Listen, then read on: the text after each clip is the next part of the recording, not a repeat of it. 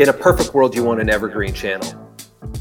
Either a free evergreen channel, which there are some, but they just tend not to really like scale. But you want an evergreen channel. And a cheap or low cost evergreen channel is sort of the perfect scenario. So for example, and obviously I have my LinkedIn background, so I always have my LinkedIn hat on. And so, but even like the smallest LinkedIn campaign, if you were talking to a LinkedIn rep, the smallest campaign I've ever done is $10,000, and it would run like a week. Like you could blow through $10,000 and like very, very fast on LinkedIn. And if you had a very finite audience, I mean, you could drag it out, but the number of engagements you're getting is very, very small.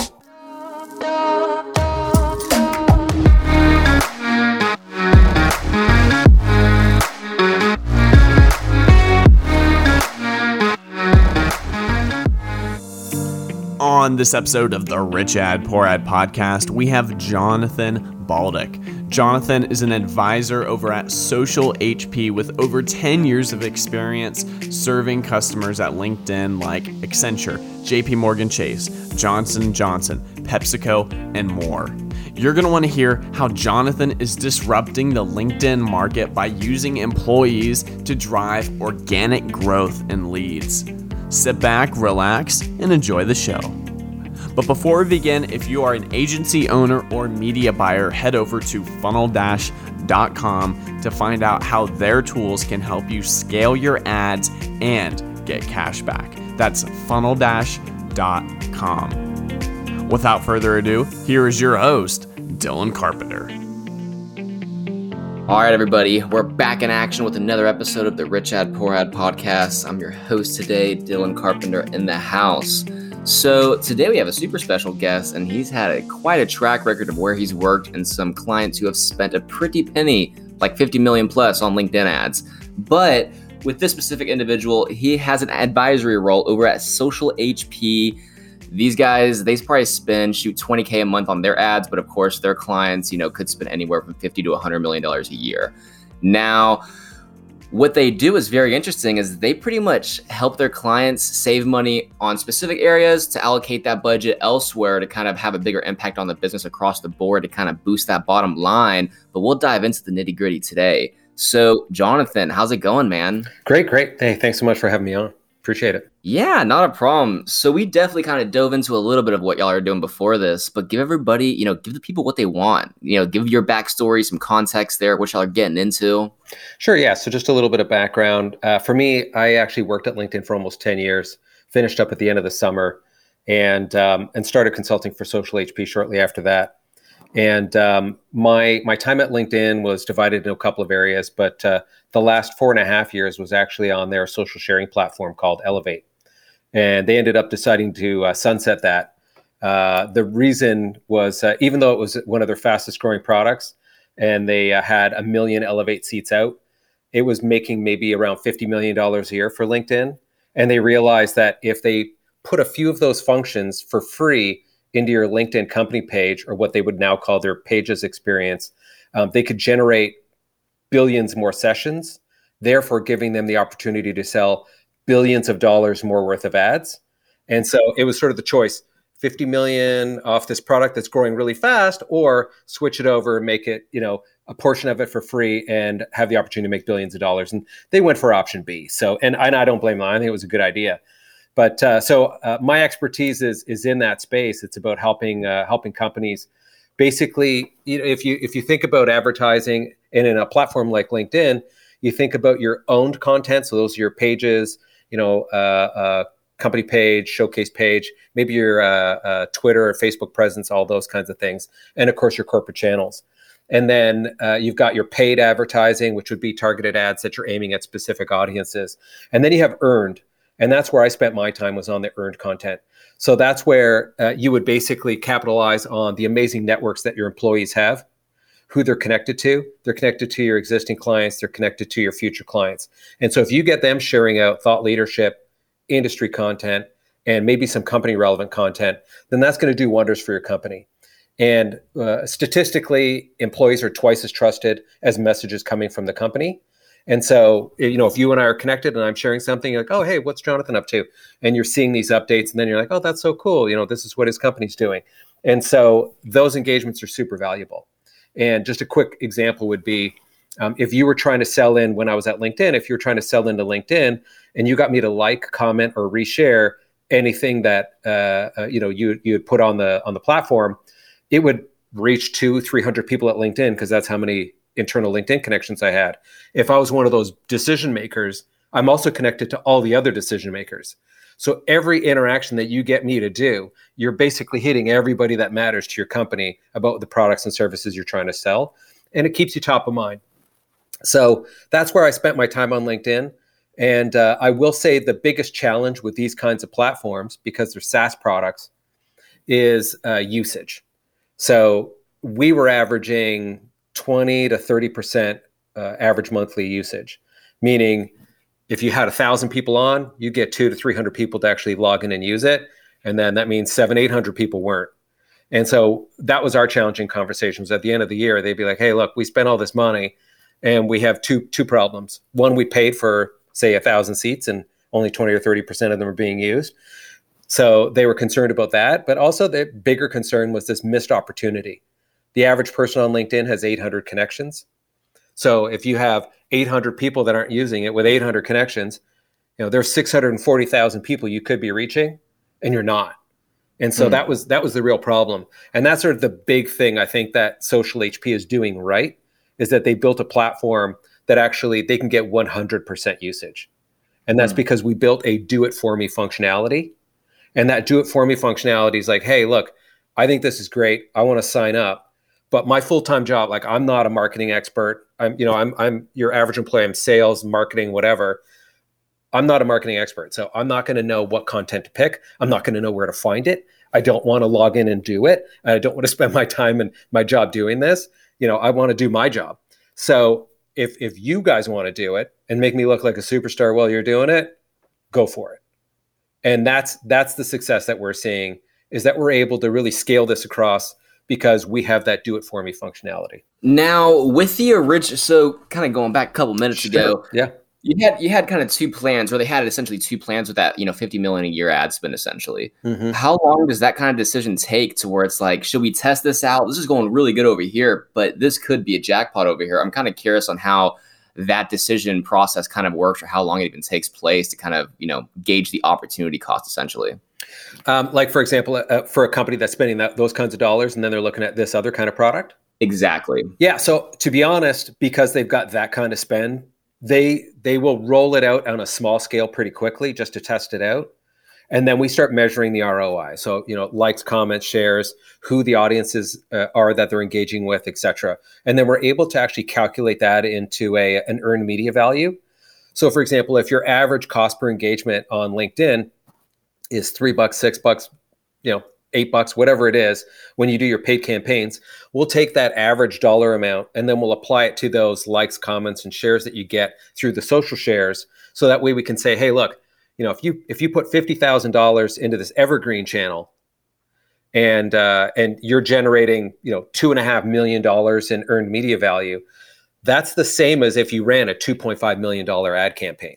And then there is a bit of an argument to be said that not every single dollar of that 2.5 million earned media value would have been the exact targeted audience, but we can look at the employees' connection sphere, if you will, like, what kinds of companies are they connected to? So are they connected to the people you care about? Are they connected to the decision makers? And statistically they are, but it's not going to be 100% of their network. So you could even just take a percentage of their network. So if they have 800 connections and you say 300 of them are really relevant, then we can literally just go, okay, well then that's 40% of the total amount of engagements. So therefore 40% of 2.5 million against a $50,000 spend, you're blowing it out the door. Wow.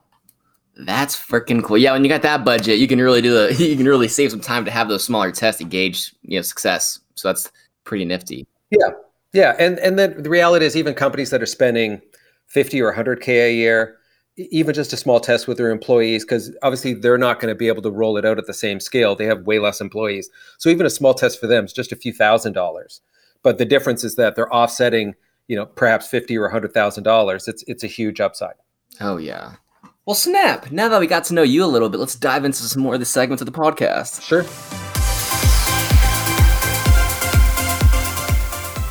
So, of course, with the name of the podcast, Rich Ad, Poor Ad, very close to another name, but we'd love to kind of gauge what's working good for you kind of right now at this point in time. Now, this could be for, some of the individuals y'all are working with or social HP there, but what y'all's Rich Ad? What's working good? For us, so I'd start off with, we do some pay-per-click on Google, and they do work really, really well. I just find you can blow through budget really, really fast. So, how targeted you are, I think is really what matters the most, and which keywords you're using.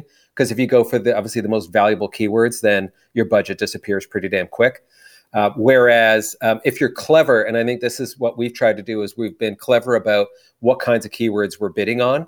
And so they may not be the biggest keywords, but they're driving a lot of value, and we get way more clicks for the same amount of money.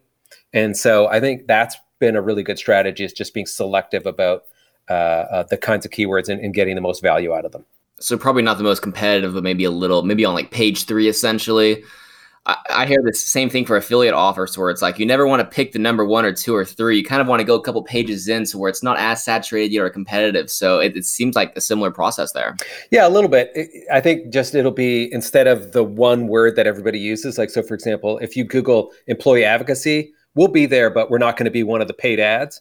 Whereas if you Googled social selling, we're probably going to be towards the top. So it's just knowing which searches you want to appear in and which conversations you want to engage in quickly. And how are you able to kind of scale this up? The volume-based, search intent. Right, exactly. And so for us, I think, we've been staffing up with our sales team, and then we've got a pretty good tool to be able to reach out. So we use a variety of different communication tools to be able to reach a lot of people. And part of what we do, I think that works as well, is that we ask for advice. And so we'll ask industry experts, hey, here's what we're doing. What do you think we're doing right? What do you think we're doing wrong? And they offer a lot of great advice that helps us with our product roadmap and what we should be doing next. And then a lot of the time when we have those conversations, they also say, actually, we could be using this, or our clients could be using this. And so we've actually established a lot of relationships for basically like selling partners, if you will. They're making introductions, and then those introductions are way more valuable than us trying to reach out to somebody cold. Oh, 100%. You already got that trust, that friendship in there kind of to an extent. So exactly. That's why we made the podcast, Exactly, right? Get those relationships going. Oh, 100%. Man, so with kind of being more on the keyword side there, what do y'all use to kind of find these kind of more nonchalant keywords that aren't as competitive? Are there specific tools y'all use? So Google does a pretty good job of being able to tell you, like, stack ranking, which ones are going to be the highest, dollar value, and which ones are the most sought after, all the way down. And so I think it's really just using their tools. I'm sure there's other ones. I'm just not familiar with them, and I'm certainly not an expert in that space.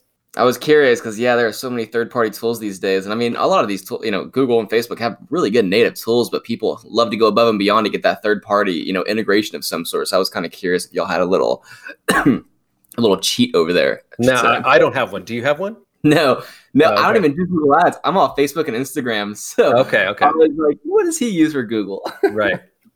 They used to be really upfront, and they used to actually give you that information for free. Really? Yes. What's it cost now? Pardon me?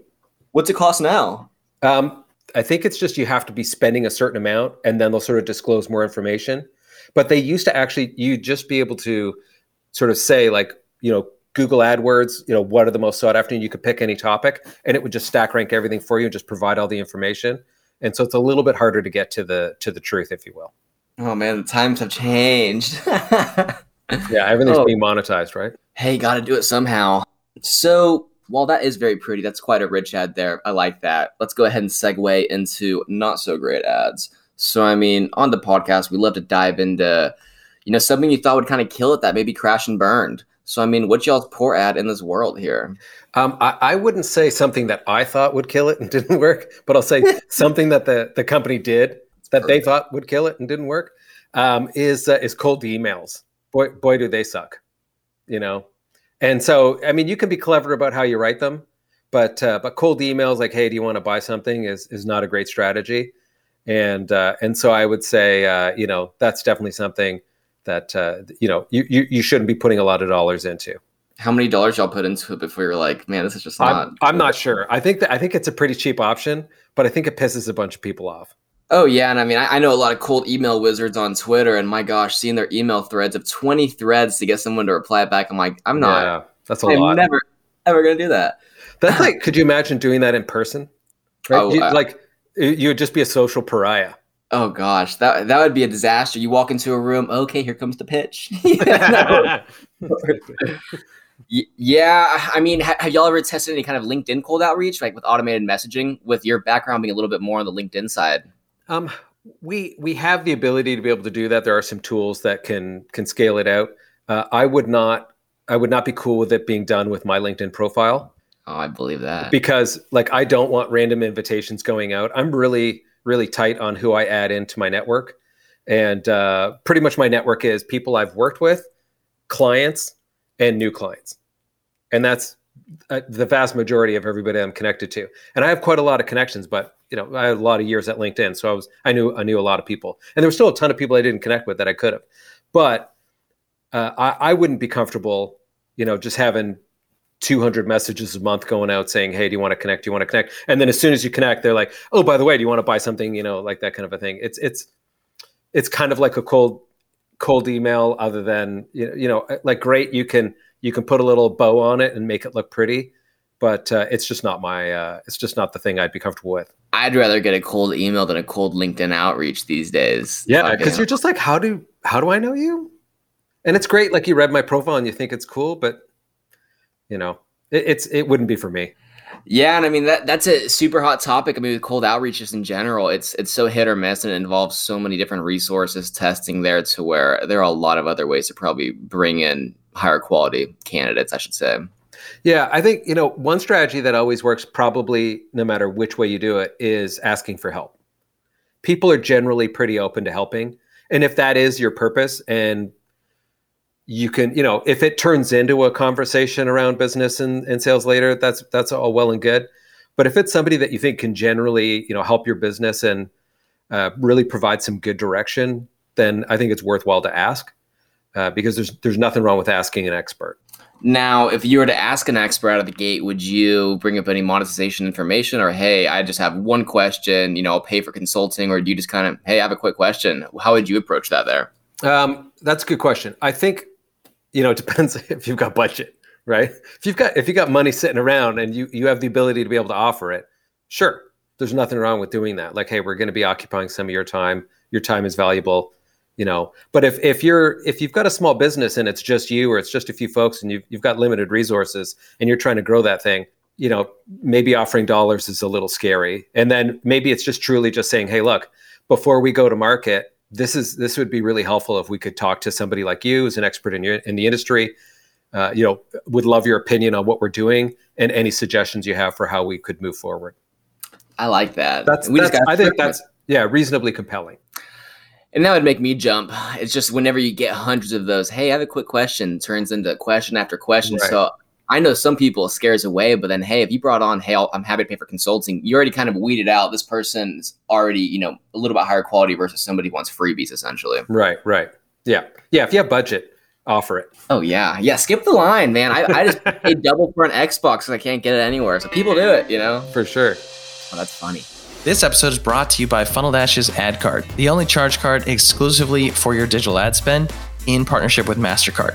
And if you are an aggressive affiliate dealing with dozens of ad accounts, or you are in gray hat or black hat verticals such as drop shipping, CBD, or other verticals where you're dealing with ad accounts getting shut down, business managers getting shut down, or even deplatformed from platforms like Facebook and Google, then you absolutely need to check out Funnel Dash's Ad Card. We give you unlimited free virtual debit and credit cards, so you can have a dedicated card for every single ad account campaign. And you can attach any name and address in the US, so you have complete anonymity on the card and at the card level. Plus, one of my favorite features is that you don't have to pre-fund or even top off like most typical virtual card solutions today. So if this is you and you're operating these verticals, whether you're an agency or an advertiser, then check out AdCard at funneldash.com.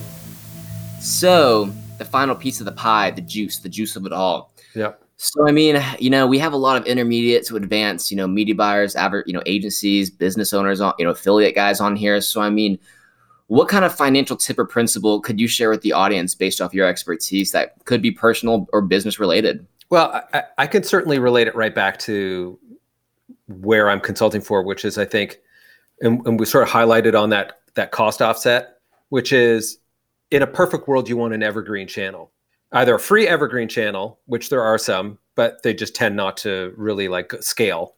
But you want an evergreen channel, and a cheap or low cost evergreen channel is sort of the perfect scenario. So, for example, and obviously I have my LinkedIn background, so I always have my LinkedIn hat on. And so, but even like the smallest LinkedIn campaign, if you were talking to a LinkedIn rep, the smallest campaign I've ever done is $10,000, and it would run like a week. Like you could blow through $10,000 and like very, very fast on LinkedIn. And if you had a very finite audience, I mean, you could drag it out, but the number of engagements you're getting is very, very small. And so, whereas if you used a platform where you're engaging your employees and sharing content through their networks, once you pay for it, you've got green light for the entire year. And that's the difference where, for example, like a real small implementation is $4,500, and you've got 12 months of marketing and advertising opportunity driven right through your employees' networks, and their networks are your customers and your future customers. And the difference in value, off of like a under $5,000 spend, you could generate, I've seen $500,000 worth of earned media value generated in the same amount of time. And that's the power of the networks. If your employees have them, the company has it, why not capitalize on it and switch that, that green light on? Because campaigns, they start and then they end. And then that's then you've got to assess and go like, oh my God, I literally put all my eggs in this very dangerous basket. And if it doesn't work out, you really kind of feel like you're SOL. Whereas, a platform like this, you've got your employees sharing through to LinkedIn, you've got them sharing through to Twitter, Facebook, Instagram, and depending on where they are in the world, there's other networks available.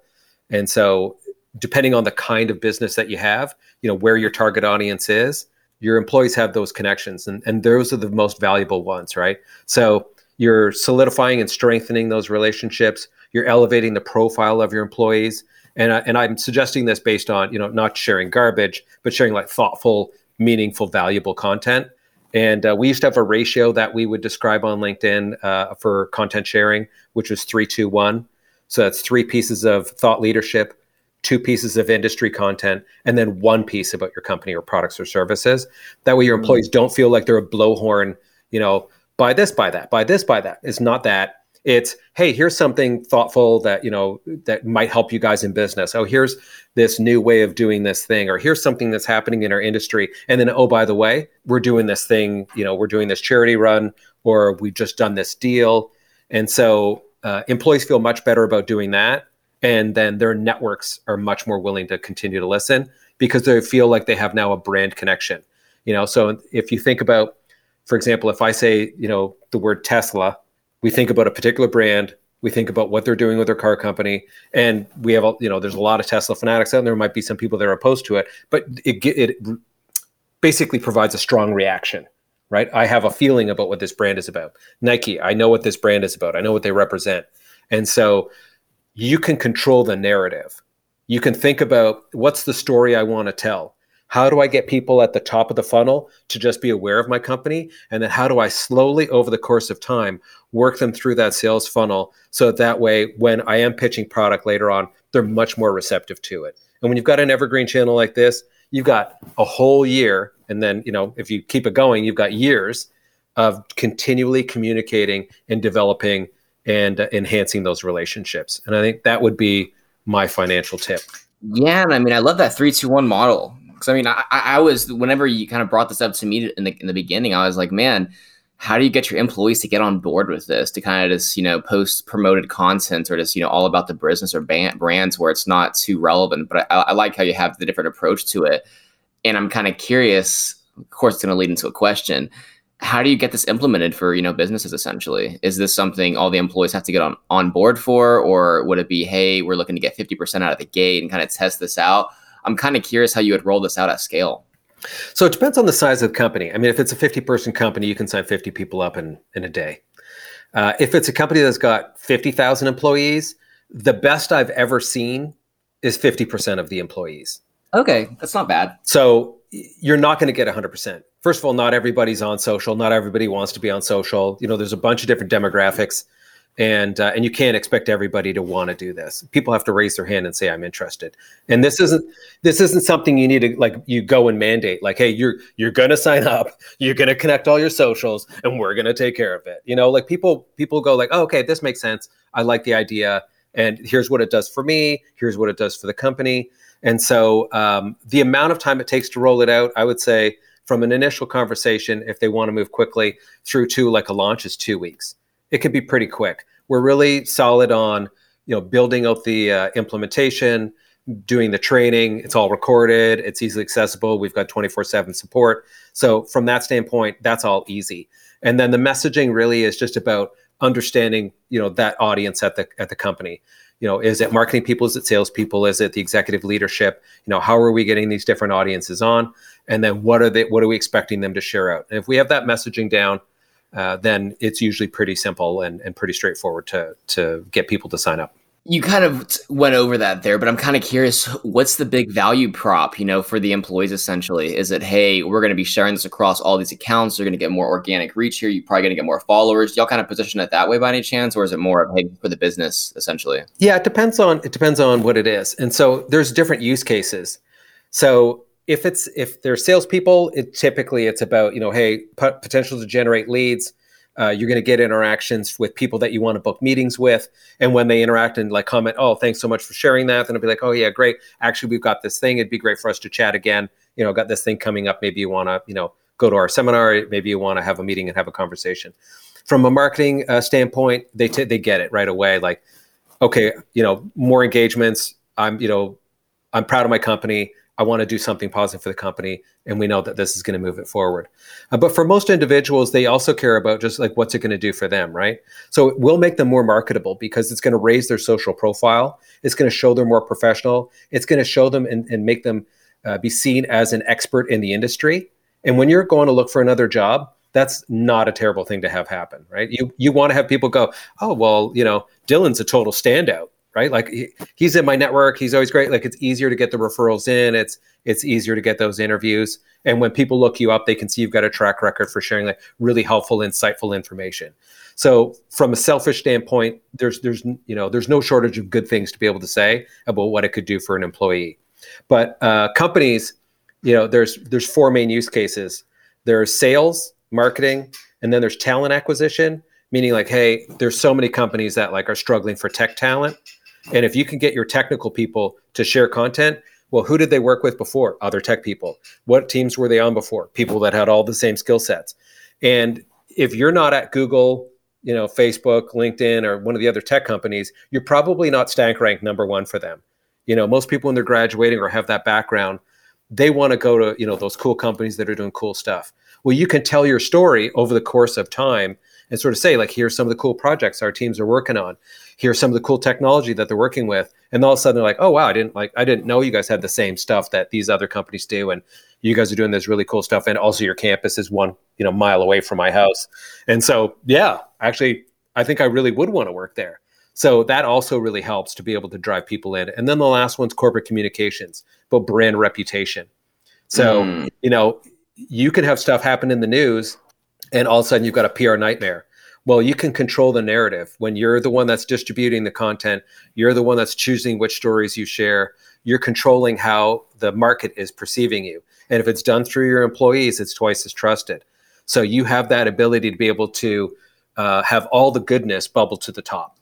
Oh my gosh. That's what I was curious. I'm like, if a disaster happens, how do you kind of impact that? But hey, you have a say in it then in that scenario. Yeah. That's pretty freaking cool. My gosh, Jonathan, this has been absolutely epic and quite a learning curve for me on the LinkedIn side for sure. But give everybody a scoop. What do y'all have cooking over there in the kitchen? Anything exciting kind of coming out? How can people kind of get in touch there? Yeah, so they can reach me through Social HP, but we've got a cool functionality that's coming in, which is we're building out an executive communications platform. And so normally executives just don't have time to manage their calendars.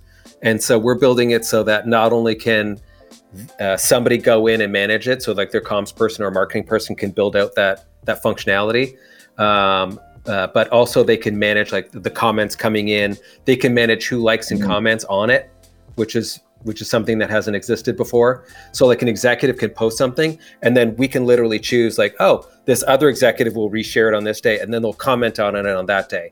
And it'll really kind of like be more this like gradual, natural, like set of reactions. So that's really cool. And then also we're launching a reverse IP lookup and de-anonymization functionality.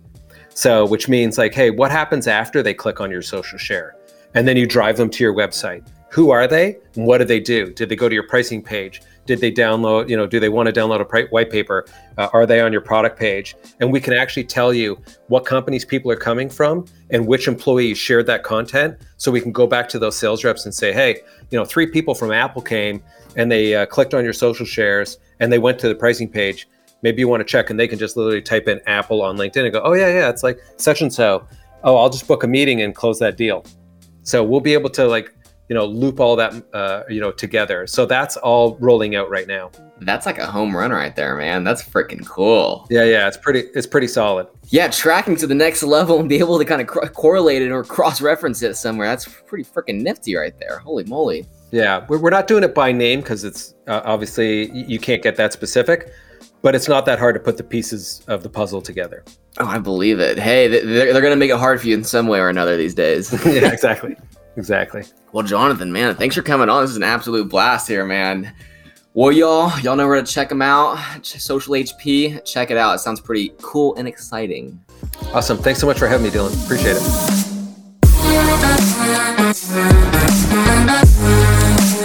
Thanks so much for listening to another episode of the Rich Ad Poor Ad podcast. If you're like me and listen to podcasts on the go ahead and subscribe on Apple Podcasts, Spotify, YouTube, and richadpoorad.com/podcast. And if you absolutely love the show, go ahead and leave a review and a comment, share with a friend. If you do, take a copy, screenshot of it, email me, Zach@funneldash.com, show me you left a review, and I'll give you a free copy of the Rich Ad Poor Ad book. To learn more about the book, go to richadpoorad.com. To leave a review, go to richadpoorad.com/review.